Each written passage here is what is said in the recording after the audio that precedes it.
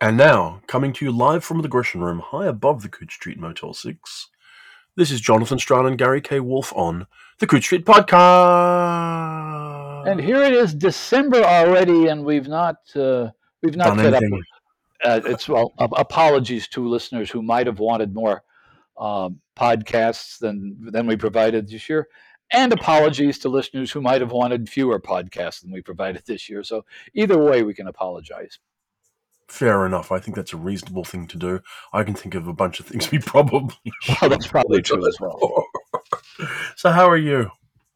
I'm doing well. It is getting closer to the end of the year, and I suppose, as you, I've been thinking about the year in review essay and thinking about the spring, what we're expecting to see in January and February, what we're looking forward to.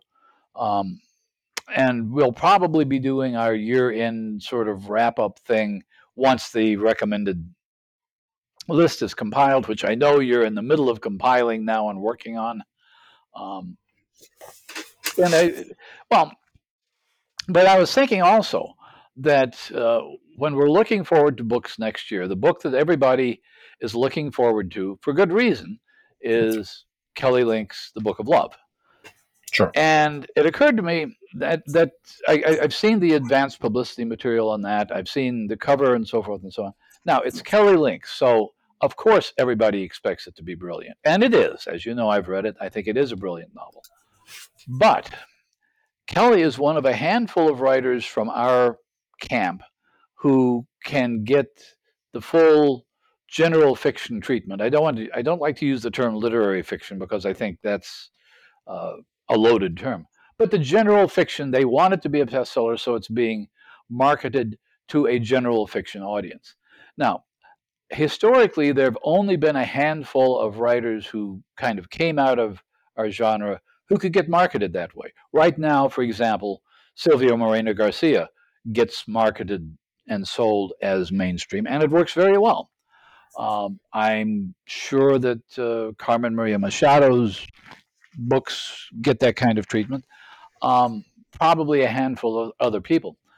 So I guess one of the things that I find vaguely irritating, and this has nothing to do with the literary quality, is that by and large, people in our field will embrace things that are uh, not marketed as science fiction or fantasy, but are sold that way. In other words, a novel like Emily St. John Mandel's The Sea of Tranquility got a lot of attention from the science fiction community, even though, as far as I could tell, the publicists didn't particularly care whether it did or not.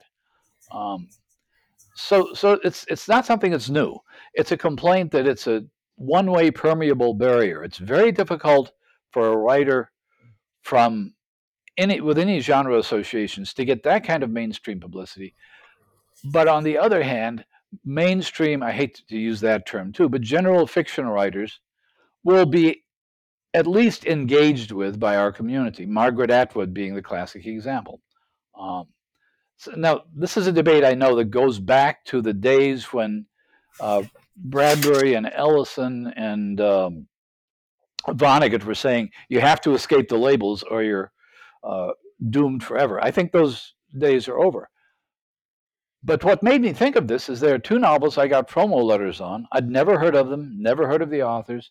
The promo letters say nothing really about speculation, and they both sound kind of interesting. So Yeah. I'm putting these two titles, and see if any of our listeners have heard of them, in the pile of what I'm now calling books that I wasn't looking forward to, but maybe I should have been because nobody told me about them. Uh, Yeah. One is a novel called The Moon of the Turning Leaves, and I'm probably going to butcher the author's name, but it seems to be Waubgeshig Rice. And it's an indigenous post apocalyptic novel, a sequel to another novel, which never came to my attention. It might be very interesting to the likes of us, uh, but I don't think anybody was planning on letting the likes of us even know about it. It's interesting though, because there are signals, in it. I mean, since you've mentioned it, and I should say, listeners, that he mentioned to me less than 10 minutes ago, Right. I noticed that, the quotes that come with the book come from people like Silvia Moreno Garcia. Right. who is strongly genre adjacent. So to some degree is signaling both to her Mhm. own large, readership, but also to the genre that here there is something that maybe lies along space you might be interested in. And there's actually, as you say, always been a lot of this kind of thing. Oh I yeah. mean, it's. I wonder. I mean, is this different from what, say, our colleagues James Bradley and Ian Mond would talk about, where they'll say to you that the best, most interesting science fiction work being done today is being done outside the boundaries of the official field. And if you look at like the 2023 year, a number of the books either were that were the most interesting proved to have come from either outside the field directly or almost outside. I mean, a book Mhm. like Conquest by Nina Allen is almost from outside the field. Martin McInnes's In Ascension was published outside the field. Francis Mhm. Bufford's Francis Coherent Bufford. Jazz, the Deluge by Stephen Markey, published outside the field by and large. But all science fiction books, one and all, No, so, and I think that's both a fair and an unfair position to take. That there was a essay years ago. It's a sentence that Peter Straub wrote, and we did a special essay on horror fiction maybe 15 years ago at Locus. And he was asked to look at the state of the horror field. Now, this is a field I know nothing about, but Peter knew about it. And the sentence that he wrote that I thought was interesting and echoes what you just said was horror is a house that horror has moved out of. Uh, which, when maybe. you think, it's pretty astute, I thought. Well, I mean, it's a interesting case study in some of what you're alluding to, in the sense that it is far more lucrative, I would think, for a horror novel to be marketed as a literary novel that happens to be Absolutely. scary than for it to be a horror novel. Right.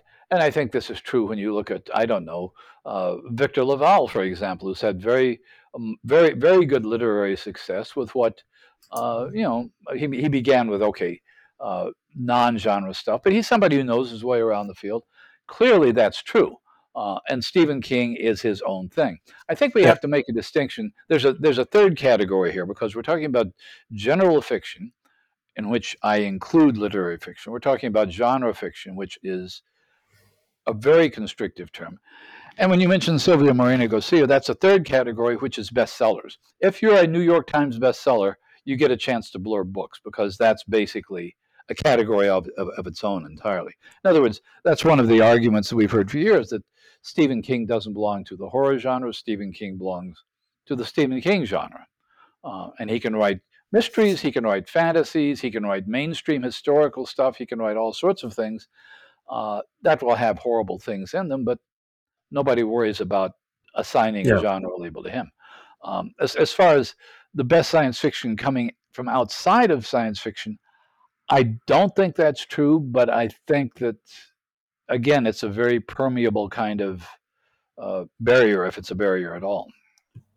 true. I'll also say that with the Rice novel that you've highlighted, Moon of the Turning Leaves, which is Hmm. a February title next year, they do signal pretty hard to you. I mean, in this gripping standalone literary thriller, bit of a Yeah, tag, exactly. set in the, set in the world of the award-winning post-apocalyptic novel, they're signaling, and they're signaling semi-hard that if you like all that kind of The Last of Us kind of stuff, Yeah. this is your thing. But we're not going to put anything shambling on the cover.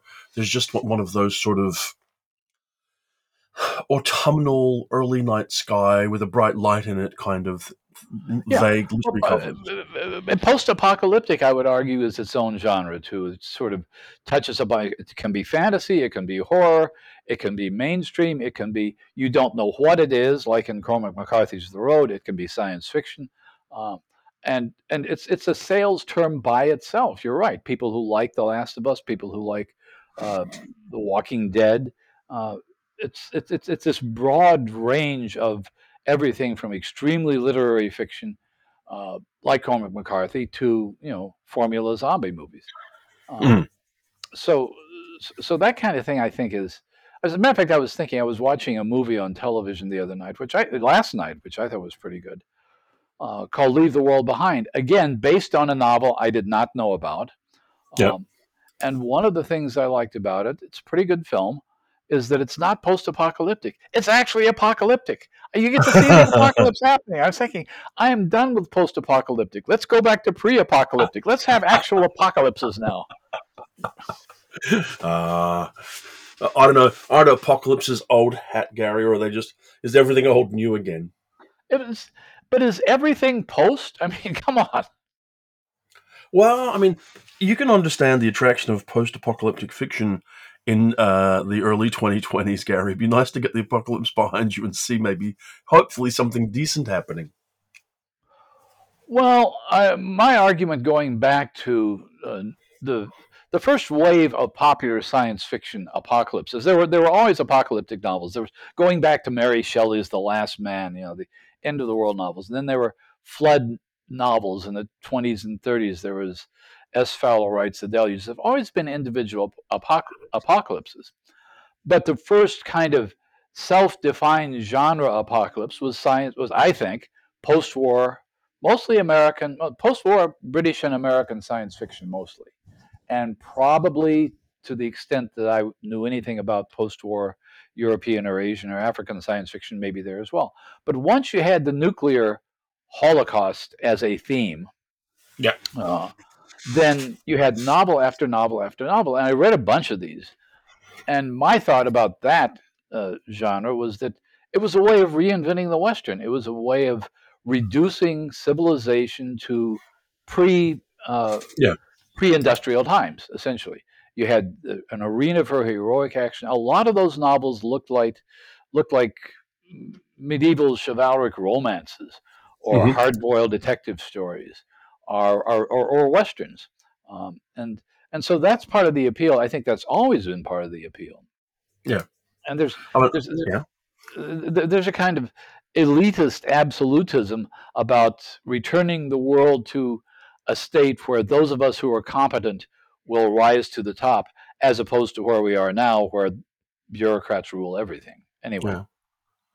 One thing I find interesting was these two books, and you'll mention the second, I'm sure, in a moment, that you've come across. That one thing that strikes me is, at least to my eye, the covers and readers, if you go and look, you'll see, are utterly generic in their own way. There's yes, nothing. absolutely. They give you nothing at all. I mean, these are covers that I would walk past in a bookstore and not turn my head towards. Ones that I would go past in a library and not lift off the shelf. Completely generic looking. And I think that's possibly because the kinds of cover reveals we see all the time now in the genre uh, are are coded toward a certain readership, and Yeah. these covers seem to me coded to say to that readership. These covers seem to me to say to me, this is not for you science fiction people. This is just as generic and literary as you can. They're almost text only covers.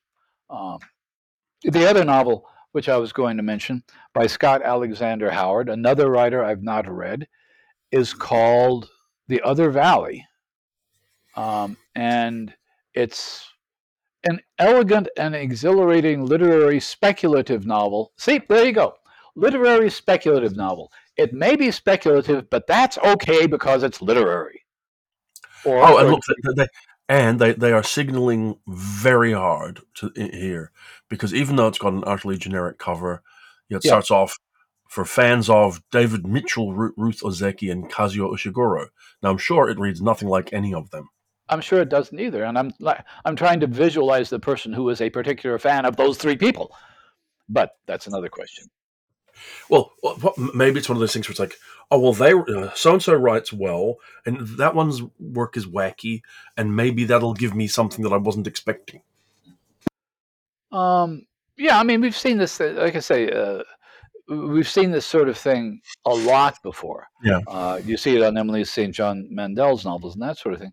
The conceit of this, I gather, it's an isolated town, neighbored on one side by the same town 20 years in the future, and neighbored on the other side by the same town 20 years in the past, which sounds like a it sounds like a not quite precious fantasy conceit that's used to generate all kinds of game playing later on. It's a little bit. It belongs a little bit to the tradition of villages that are next to something else. Usually, it's villages that are next to fairyland. Maybe it's villages that are next to a forbidden, walled off area. But you know, it could be cute. It sounds like it could be fun. And from a writer's point of view, playing with those things could be very entertaining.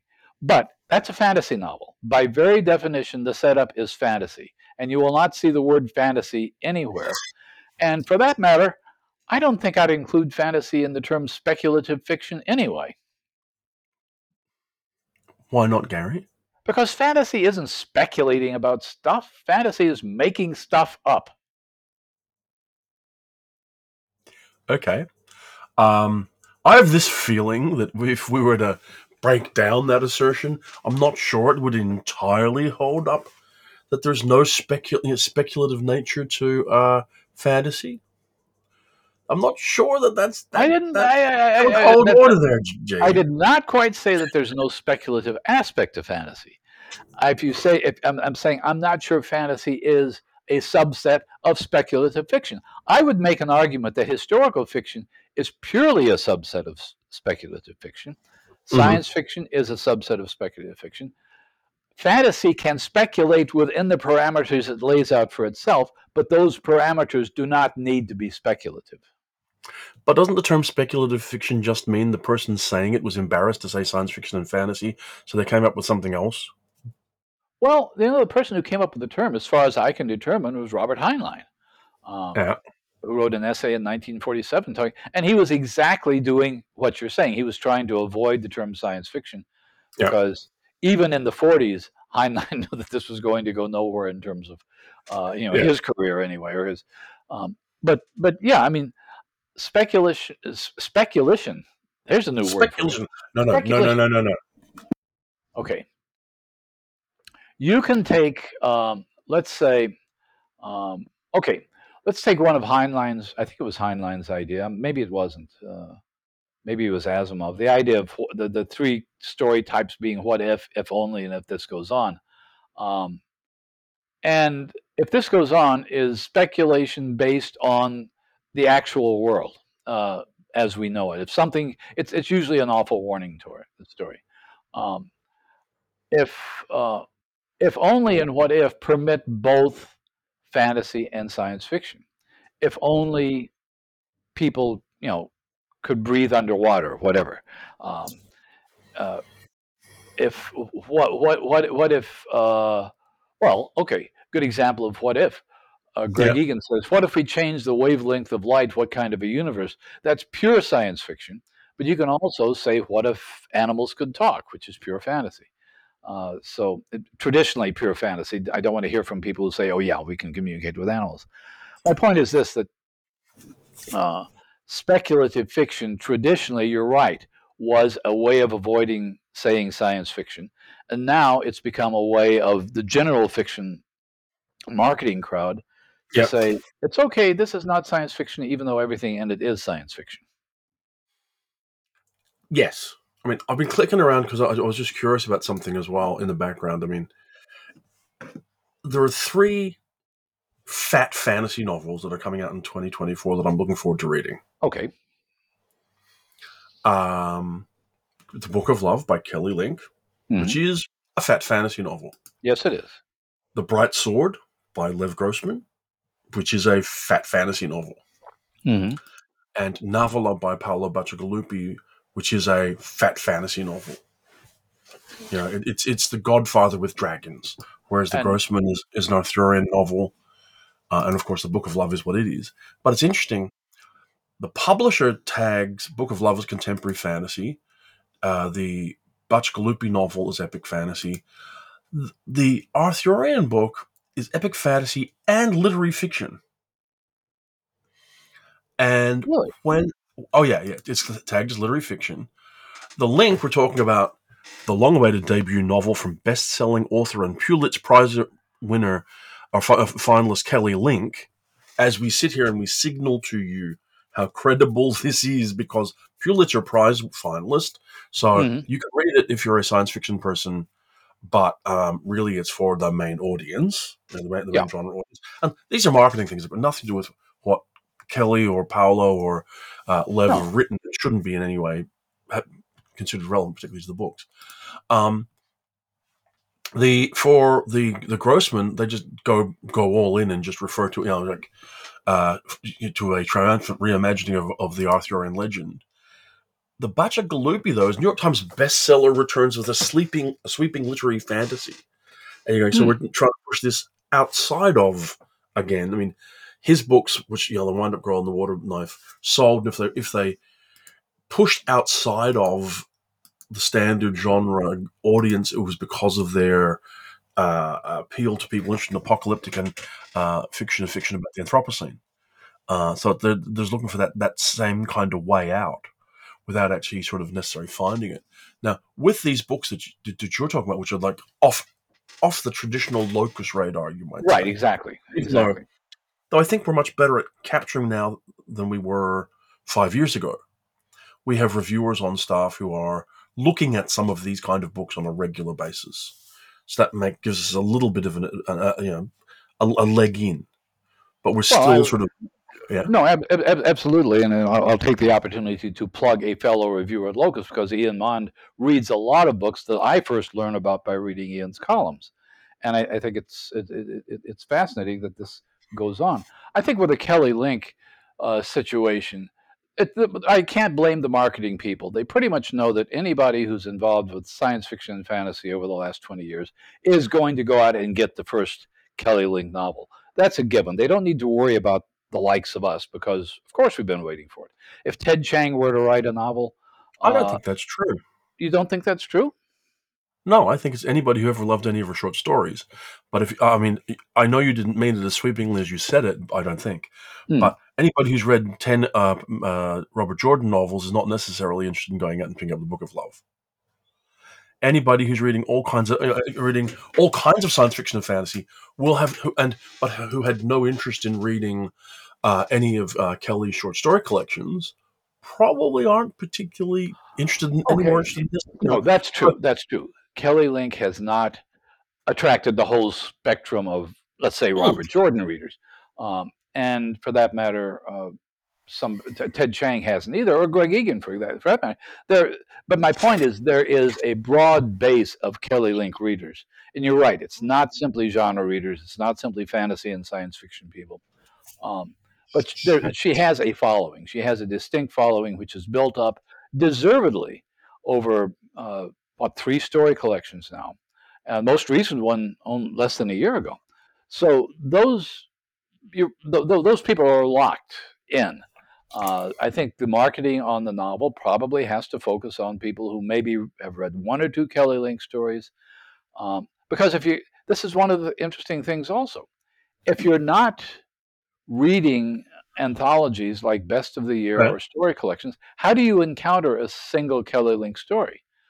Yeah. Most people are not reading. Most people did not read Lady Churchill's Rosebud Wristlet. They might see a story here and there, but by and large, I think most of the following of Kelly Link comes from people who have historically been at least fantasy and science fiction, and maybe horror fans.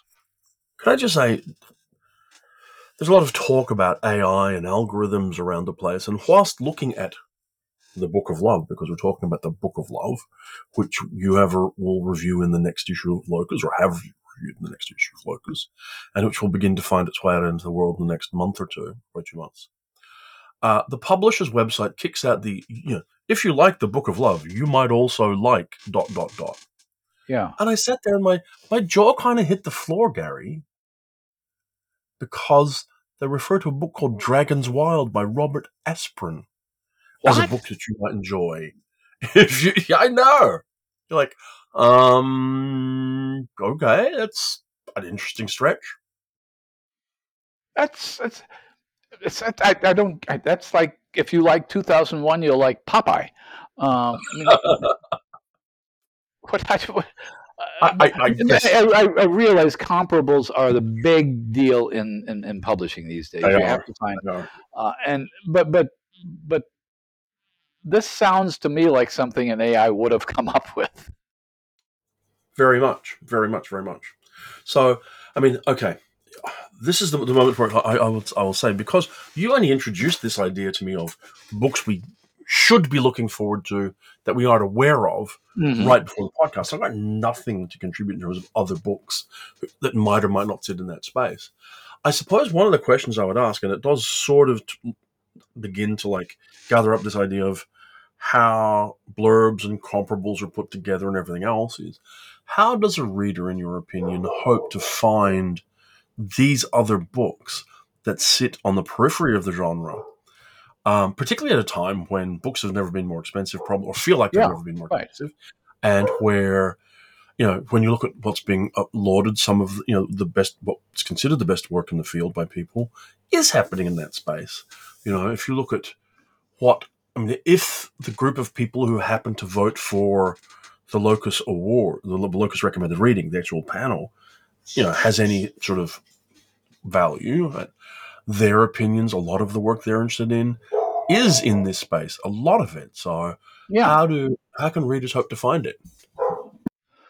that's kind of the question I'm raising. I mean, because readers, general readers, don't get promo letters like I don't, and in all honesty, most of the promo letters I get are for things that I'm not remotely interested in and that are very generic. But by and large, when you've got a kind of crypto thing going on at the edges of the genre, and we do review these occasionally. Ian reviews them. There are books that become um, bestsellers that I know nothing about. Rebecca Yarros has had number one, number one and two New York Times bestsellers for a while. A few years ago, I reviewed a novel by V.E. Schwab, which is The Invisible Lives of Addie LaRue, not published as science fiction. Somehow, I stumbled across it. It's fine. I don't think. I think one of the things that uh, confuses readers is Yeah. that, by and large, novels like that tend not to be in dialogue with what we consider the great dialogue of fantasy and science fiction. Um, in other words, they come out of the blue. I mean, when I looked at this Scott Alexander Howard novel, The Other Valley, I thought that could be a conceit for a Neil Gaiman novel easily enough. It's a fantasy idea, but is it somebody who's interested in the traditions in which this narrative falls? Is it somebody who's even interested in? Is Emily St. John Mandel interested in the science fiction traditions within her novels? I don't know. I'm going to throw an element of skepticism into this space here, and put this to you. A number of times in the past, when someone has written a book that's supposed to sit outside the dialogue of the field, Mhm.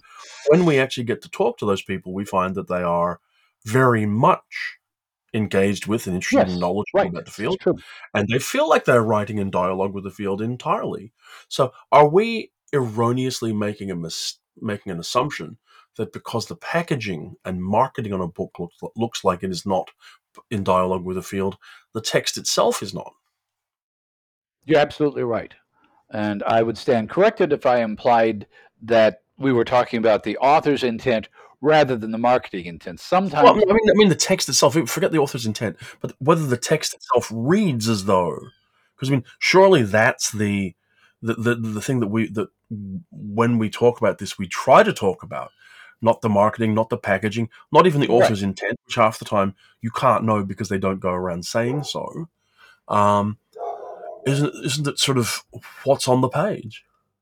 I no, I agree with that, and I think there's another factor that works into it, and that is how how much of what's on the page is knowledgeably in dialogue with something or with some version of something. Let me give an example of Margaret Atwood, who was was skeptically received by the science fiction world when The Handmaid's Tale first came out. We later found out, of course, she wrote a book on science fiction. She had written a lot of science fiction. She liked science fiction a lot. She was a huge admirer of Le Guin, but she hadn't actually read any science fiction for about 50 years until she started reading Le Guin again. So her That actually sounds novels, like a lot of science fiction writers, Gary.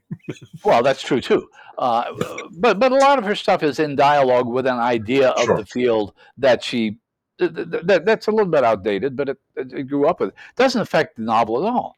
And then you have to consider the fact that if these things are being read and widely read by people who know nothing about the history of science fiction or fantasy or horror, and they enjoy it in perfectly well, then does that dialogue make any difference at all? Does it, is that just an inside joke? I've seen novels by general fiction writers that clearly include nuggets for science fiction and fantasy readers, and they know perfectly well that the probably the majority of the readership is not going to pick up on these little Easter Sure. eggs, but they're having fun, and I cannot blame a writer at all for being touted as a best-selling, innovative, speculative writer who has nothing to do with those people over there in the corner. Um, No. and if it's going to sell more copies, more power to them. And if these books become bestsellers, I have no problem with that at all. Um, I mean, on one hand, how do you find the books? yeah. You pay attention, I suppose. You read people like Ian Mont when he reviews them. You follow some of the mainstream papers when they review their stuff and read between the lines when they code their reviews. And when it comes to the dialogue, I've also wondered if more often than not, that's on a macro scale with the text rather than a micro scale. What I mean by that is it's not so much the detail of what's in the book as the broad way a book will deal with themes and as they change. And so you can see over a period of time different Mhm. approaches and back and forths in, say, conversation around military science fiction and whatever's happened is how you go from Heinlein to Haldeman Yeah. and so on. But they're macro, not micro connections. And I think sometimes the dialogue of the field discussion, and by that I mean the discussion about the dialogue of the field, uh, presented as being a much more direct conversation than it is when it's more of an evolutionary conversation. I think it's evolutionary in terms of now we're having to make a distinction between the broad readership of science fiction and fantasy and the self-identified, well, fandom basically. Yeah, And this is an argument we've talked about before, and it's a point that I remember I used to get into arguments with Brian Aldiss about this, who was somebody who spent most of his literary career being a very successful science fiction writer who really wanted to be a very successful mainstream. He wanted to get the Booker Prize. He wanted to be one of those people. And his argument was always that fandom has been the best thing and the worst thing that happened to science fiction, yeah, because if it encouraged the field to be ingrown, to to be navel gazing, to create to do what we now call audience service or readership service, and that increasingly isolated the field from the literary world. And he claimed to have seen this much more dramatically in England than we did here in the States, but I'm not sure that's correct. So to some extent, yeah, to some extent, science fiction defining itself or fantasy defining itself as being part of a grand tradition is a way of sealing itself off from the rest of literature in a way that could be unhealthy for it. yes, I can see that. Yes, I'm not saying I've got much to add in of substance to it as an observation, but I can Well, see it. it's one of the arguments I used to one of the points I used to hear from various older writers. I don't know what the statistics or figures are now at all, but I remember hearing people back in the 70s and 80s saying, if you want to sell 20,000 copies of a book, write a science fiction novel, but you won't ever sell 100,000 copies of it. But if you want to sell 5,000 copies of a novel, write a mainstream novel, but you might sell 100,000 copies of it. In other words, you can guarantee a certain level of success with genre writing, but the chances of making it into the stratosphere are more remote for a genre writer than for a general fiction writer. Yeah, yeah. I don't know that that's true at all anymore. I don't know if it was true then, but it was common advice given to young writers. So, in amongst this space is this whole feeling that we get this time of the year, and long term listeners are very familiar with the Mm. various phases of things here, and it is that end of the year thing. As you sit down to write your end of year summary, do you find there are any observations you feel about the field that you've noticed, or I mean, because I mean, what I do, and I know you've done it too, is you sort of write a thing where you kind of go, oh, I haven't read enough to talk about overall trends. This is just one reader's view, etc., etc. But do you get a feel for any for different kinds of work you're seeing? Um, I I'm going to spoil some of my year in review column, but that's okay because nobody will read it and it won't be out until February anyway.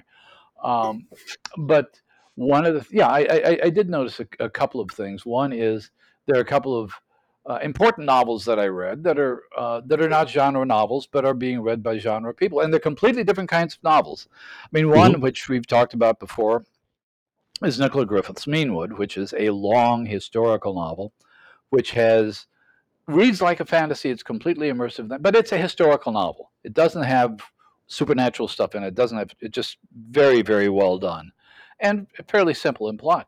The other one, almost at the opposite end of the spectrum, is the Cory Doctorow novel Red Team Blues, which is Yep. basically it's basically a detective story about a Yep. forensic accountant. It doesn't belong in the field either, but they're both novels.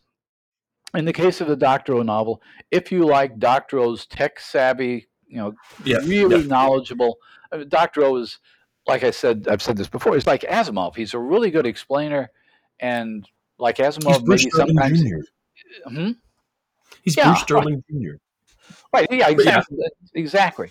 So, in other words, people who like that whole tradition, and especially Doctorow's own novels, of course they're going to enjoy it. They're not going to mind that it's not science fiction any more than a good fantasy reader would mind that Meanwood is. Okay, another observation I had. Uh, these are just completely random observations. There were like four or maybe five novels and at least one or two short stories I read this year in which Aleister Crowley shows up, or is referred to, or mhm. is a hidden secret. So it's like uh, he's been showing up in these things for years. He was in a China. So I don't know if that means anything. That people are just fascinated, but the interesting thing is that Crowley is becoming kind of the multicultural icon of really creepy occultists because Silvia Morena Garcia, a novel that deals with Mexican film history, dealt with it. Shows up in Wole Talabi's Shigidi and the Brass Head of a Volophon, which deals with Yoruba mythology. Shows up in, I think, one of the T. Kingfisher novels and something else. So there's this kind of, I don't know whether that means anything or not, but you know, here's somebody who's been around as a kind of bit player in fantasy forever. Now he's kind of, sneaking on the stage of novels from all over the world. I think it's kind of cool. Didn't the same thing happen with John Dee a few years ago? Yes, John Dee. In fact, and John Crowley had written a novel about John Dee, and several other people did. So they're like these secret masters of fantasy characters that keep recurring again and again and again. Um, um, Yeah. There were two. Okay, here's another really weird observation. You mentioned Nina Allen's Conquest, which I thought actually was one of the best novels of the year. But both Nina Allen's Conquest and Lavie Tidhar's The Circumference of the World center in part around fictional 1950s science fiction novels. So you have Yes. two made up science fiction novels which serve as MacGuffins in current science fiction novels. So there's again a kind of fascination with uh, how science fiction corrupted all our imaginations, 60 and 70 years ago, Yeah. and how that's affecting us ever since. And as I say, those are only two novels that come to mind of the few that I read. And I'm sure had I read more and more short fiction, I could find more evidence of that. Given the practicalities of the world, how many books a human can read and everything else, to what extent do you feel like you're reading inside the field at the moment? Like there are books which are getting very, getting a lot of applause, and nobody has the time to read them all. I'm going to guess that you haven't read the new Anne Leckie novel right now. We were talking about how you haven't read Cahokia Jazz. Even though it's a book I was looking at just a little Yeah, I while finally ago. was able to download it, and I haven't read the new Martha Wells novel either. And everything And I've so, read by these people has been terrific. Um, but I think one of the problems with being in the field again is, and we talked about this years ago in the early days of the podcast. There are yeah, books that are so widely discussed in the field and so widely anticipated that you almost feel like you've read them before you see them. They're just part of the mainstream. So yeah, there's kind of uh, core writers in the field, and certainly Anne Leckie has been one for some time. Martha Wells has been one for some time. Emily Tesh is now becoming one, I suspect. Um, and these novels have so much buzz and so much discussion that you feel like I don't have to read them now, but I have to read them sooner or later. yeah. Which, of course, is a problem for a reviewer because as soon as you get the stuff off your pile, there's another pile there. So finding time to read things that everybody else has read is a challenge. There is indeed a whole pile of stuff always piling up, and another group of interesting new writers. Because that's the other thing. I mean, I find this, and it's a kind of like it's a frustration, but it's also maybe part of the natural cycle of being a reader, and that is that you find a new writer, you read Yeah. them as much as you can for a period of time, and then something happens, and you have to read. You want to read the next group of people who are interesting, so you don't have time to read all of that stuff that you were reading before. So now you have to kind of go back and work out what the hell you're going to do. Like, do you keep reading that person? Do they just fall by the wayside out of your reading? You know, how do you cope, and how do you ever find the time to like go back? I mean, I can think of a number of people, and I don't feel overly disposed to Mhm. expose myself and say who they are, who I've read little or nothing of, though I know they're supposed to be really good. Yeah. And I think, well, to some extent, again, you have to make a distinction between those of us who have to read a certain number of books and people who simply choose. But every choice, and I feel this dilemma, even though it doesn't affect me as directly as it could, Yeah, that a new Martha Wells novel is going to be terrific fun. A new Anne Leckie novel is going to be, very provocative. There, I would look forward to any number of new novels. There's going to be, Nora Jemisin, whatever. But there's a point at which you have to decide: am I going to read the third or fourth novel by somebody I like, or am I going to try out this novel by, let's say, P. Jelly Clark or Wole Talabi, and discover something new? And it's a dilemma. I mean, part of my impulse has always been to want to discover somebody. And if you ask me right now what author I remember discovering in 2023, without giving a moment's thought to it, if I give a moment's thought to it, I'd be confused. But right now, I would say Wole Talabi, based on that novel and based on some of the short fiction I'd read, and he won a Hugo Award and that sort of thing.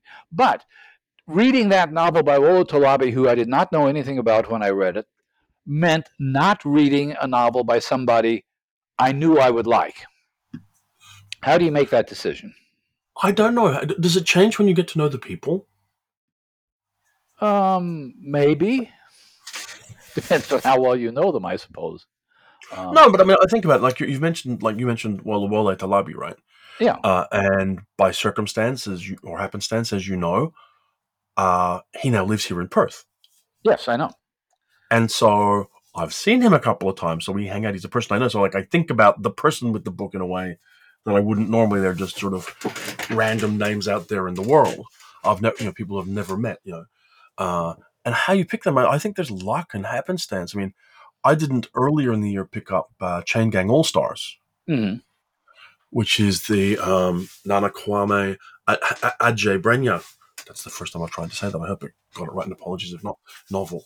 And that's their first novel. And I started to read it, and it starts terrifically. I don't know how it continues, but it starts terrifically. And it's like, how do I find time to not miss that? I mean, there are a number of, like, particularly on the first novels list, that's the list that at Locus I obsess about the most as a reader rather than an Hmm. editor or a reviewer. It's like, who's this person? Have I heard of them? Why haven't I heard of them? What have they done? What's their book like? Because that's where you're going to find, you know, the stuff that will surprise you, and then you sort of let people go. I mean, I don't even want to say. I mean, like people who I read a decade's worth of novels, and then it's like, well, I'll come back to them, and then you never do, and you can't make up that lost ground. I don't think. Well, there's a third category of things, especially when you get to be older, which does happen to some of us, that you see a lot of your colleagues rereading stuff from the 40s and 50s and 60s and 70s and 80s and 90s, and you kind of get curious about that. Well, you know, does I don't know, does Cat's Cradle really hold up these days? I'd be curious to go back and read some of those things.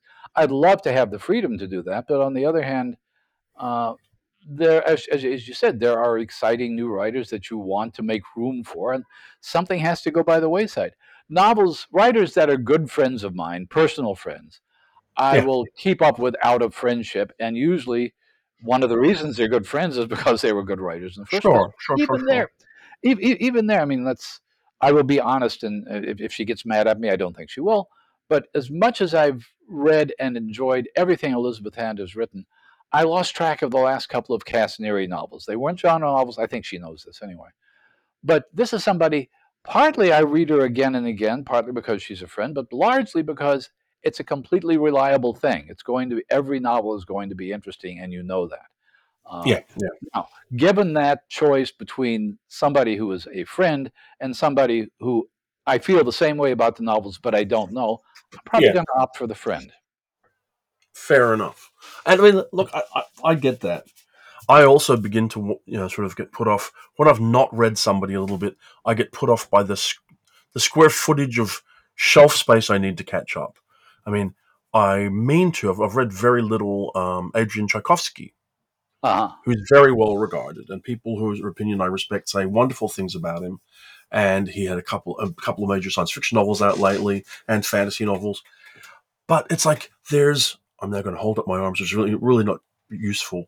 It feels like there's like a bookcase full of titles I feel like I need to catch up with, and I tend to sort of shy away. It's like that's like too much. A first novelist only has one, Yeah, that's true. which which, But which makes it feel easier for me, which is well, terrible. that's true. It's easier to catch up with somebody who's only written one novel, but then then they're going to come up with another one and a collection of short stories and so forth and so on. I have to say that looking at the Woolley Tolabi short stories uh, is very interesting, partly because of the way they're different from the novel. But to get back to the question of making a decision, it has to come down to individual readers' taste. There are Sure. readers uh, who want to find out what's new in the field. And that becomes an exciting thing, especially during the last 10 years, because what's new in the field is not just, let's say, let's say a Ray Naylor, who's very good, whose first novel I thought was terrific in all sorts of ways, whose second novella is, but he's, he's another like American, well, not necessarily, but he fits the mold of traditional science fiction writer in many ways. Nothing Yeah. wrong with that. His stuff is terrific. But now I'm thinking, okay, in the last few years, there have been terrific stuff coming from a lot of different African writers, largely Nigeria, but not only Nigeria, Yeah. from Korean writers, from Japanese writers, from Chinese writers. And you want to find out what's going on in uh, in these different cultures because they're using science fiction to explore different traditions, which is a way of reinventing science fiction. So every time you look at, go back to Tolabi because he does this in the short fiction as well as his novels. You look at science fiction through the lens of Yoruba mythology, or Yoruba mythology through the lens of science fiction, is a new way of looking at science fiction. You look at Yeah. it through the lens um, of any kind of post-colonial society, which would include Korea. That's a different lens. So part of this is wanting not just to be entertained, but wanting to think there's a lot of stuff about the history of science fiction that I don't know, even though I grew up reading it, and I've got to look at it now from all these different. So now you've got competing writers you like, writers who are your friends, writers who are consistently good, even though you haven't read them, writers who are interesting and new, even though There's nothing culturally different about them. Writers from radically different cultures, writers from different gender and identities, and so all of these things are different perspectives. Queer science Yeah. fiction is not the same as um, as traditional astounding style of science fiction. But if you're interested in queer science fiction, you should probably go back and look at what Sturgeon was doing in the early 50s, because there was, so in other words, everything leads to something else. And the bottom line is you can't possibly keep it up. You're never going to Top of do everything. you're never going to read everything you want to read. So you probably ought to pick out a favorite mystery writer and just read all their stories, like your Adrian McKenty. It makes sense to me. Makes Yeah, complete I mean, sense to me. I did that for years with Robert Parker. The one thing until he Apologies, died, the man. one thing I could rely on, no matter what else I was reading, was there'd be a new Spencer novel sooner or later, and it'd be fine. Yeah, yeah. Well, I guess what we're saying is we can just give up this trying to keep up with things, give up following the field, because it's never going to work. Is that Well, the the thing is, message? to go back to our original point, that's not going to work. The original point was finding out about things that might be interesting, even though they don't fit any of your pre-existing categories, which goes back to those two novels that I mentioned earlier. They might be terrific, they might not be terrific, but you have to know they're there. Yes, I think that's true. I think that's a note we can wind up on, because otherwise, I mean, we're already traipsing into our year in review. We have not Yes, we done are. our special chatty episodes with other humans to refresh what we have to do. And I'll be honest, with Christmas coming down here at my house, at least, the amount of new reading I'm doing is minimal. What I need to be doing, a lot of it. It's not like I don't have things to read. I have an intimidating amount of Oh, stuff to yeah, read, I which have makes the no same problem. thing here. So instead, we'll sit around and watch our favorite Christmas movies. We may do that as well. I'm Okay, trying to think. Gary, We're just not going to say anything here at all about about what? Die Hard. We're not going to say anything about Die Hard, are we? It's a Christmas movie, done. It's not a Christmas movie. The Thing is a Christmas movie. There you go. Okay, All right. best Christmas movie of all time, Gary. Miracle on 34th Street, Hang on, which one? 1947. That is the The correct original. answer. That is the correct answer. You win a prize. All right. Thank you. Natalie That, Wood in her first movie. so much is right about that film. We were talking about it last night. If Yes. Sophie was here, she would be running around, parading, because it's exactly the right answer. All of the performances are terrific. It is a screenplay that I think won an Oscar, which has exactly one line you'd change to make it update it to 2024 and have it be completely contemporary. The cast is terrific. It's astonishing that the actor who plays Santa Claus was the Santa Claus in the Macy's parade that year, right? Edmund Gwenn. Edmund, because they just put him in it and just filmed the Macy's Exactly Day right. Parade, which is And off the charts. so, And the thing that okay, we're in agreement. Finally, hang on, everybody, hang on, give up and, reading science fiction and fantasy for the Christmas season and go watch and go Miracle on watch Miracle 30. on 34th Street, which is a great, almost genre film. Almost, yes. Maybe a genre film. Might be. The You just don't ambiguity, the know. ambiguity is what makes the film work. Perfect. We watch it every year. All right. But my favorite ridiculous fun fact was, it tells you how the world has changed, right? So when the movie comes out, they hold a big screening for the Macy's stuff. They shut Macy's on 34th Street down, right? You know how many people went, Gary? Mm-mm. That is 3,000 staff running that store. Wow. And I can tell you, we went there, as you know, listeners, my family and I were in the United States in November, and Sophie and I went to Macy's. We rode the one wooden escalator that still survives from the Still old there? I didn't store in the know. back. You bet. I bought my daughter Jessica a bucket of pickle flavored fairy floss. That's Christmas for you, Gary. That is the perfect note to end on. I will talk to you next time. We will talk. We will talk soon, and maybe we'll have a guest soon. But until all that happens, and assuming we'll do something before the holidays, but maybe not. But until we come back, this has been the Coode Street Podcast.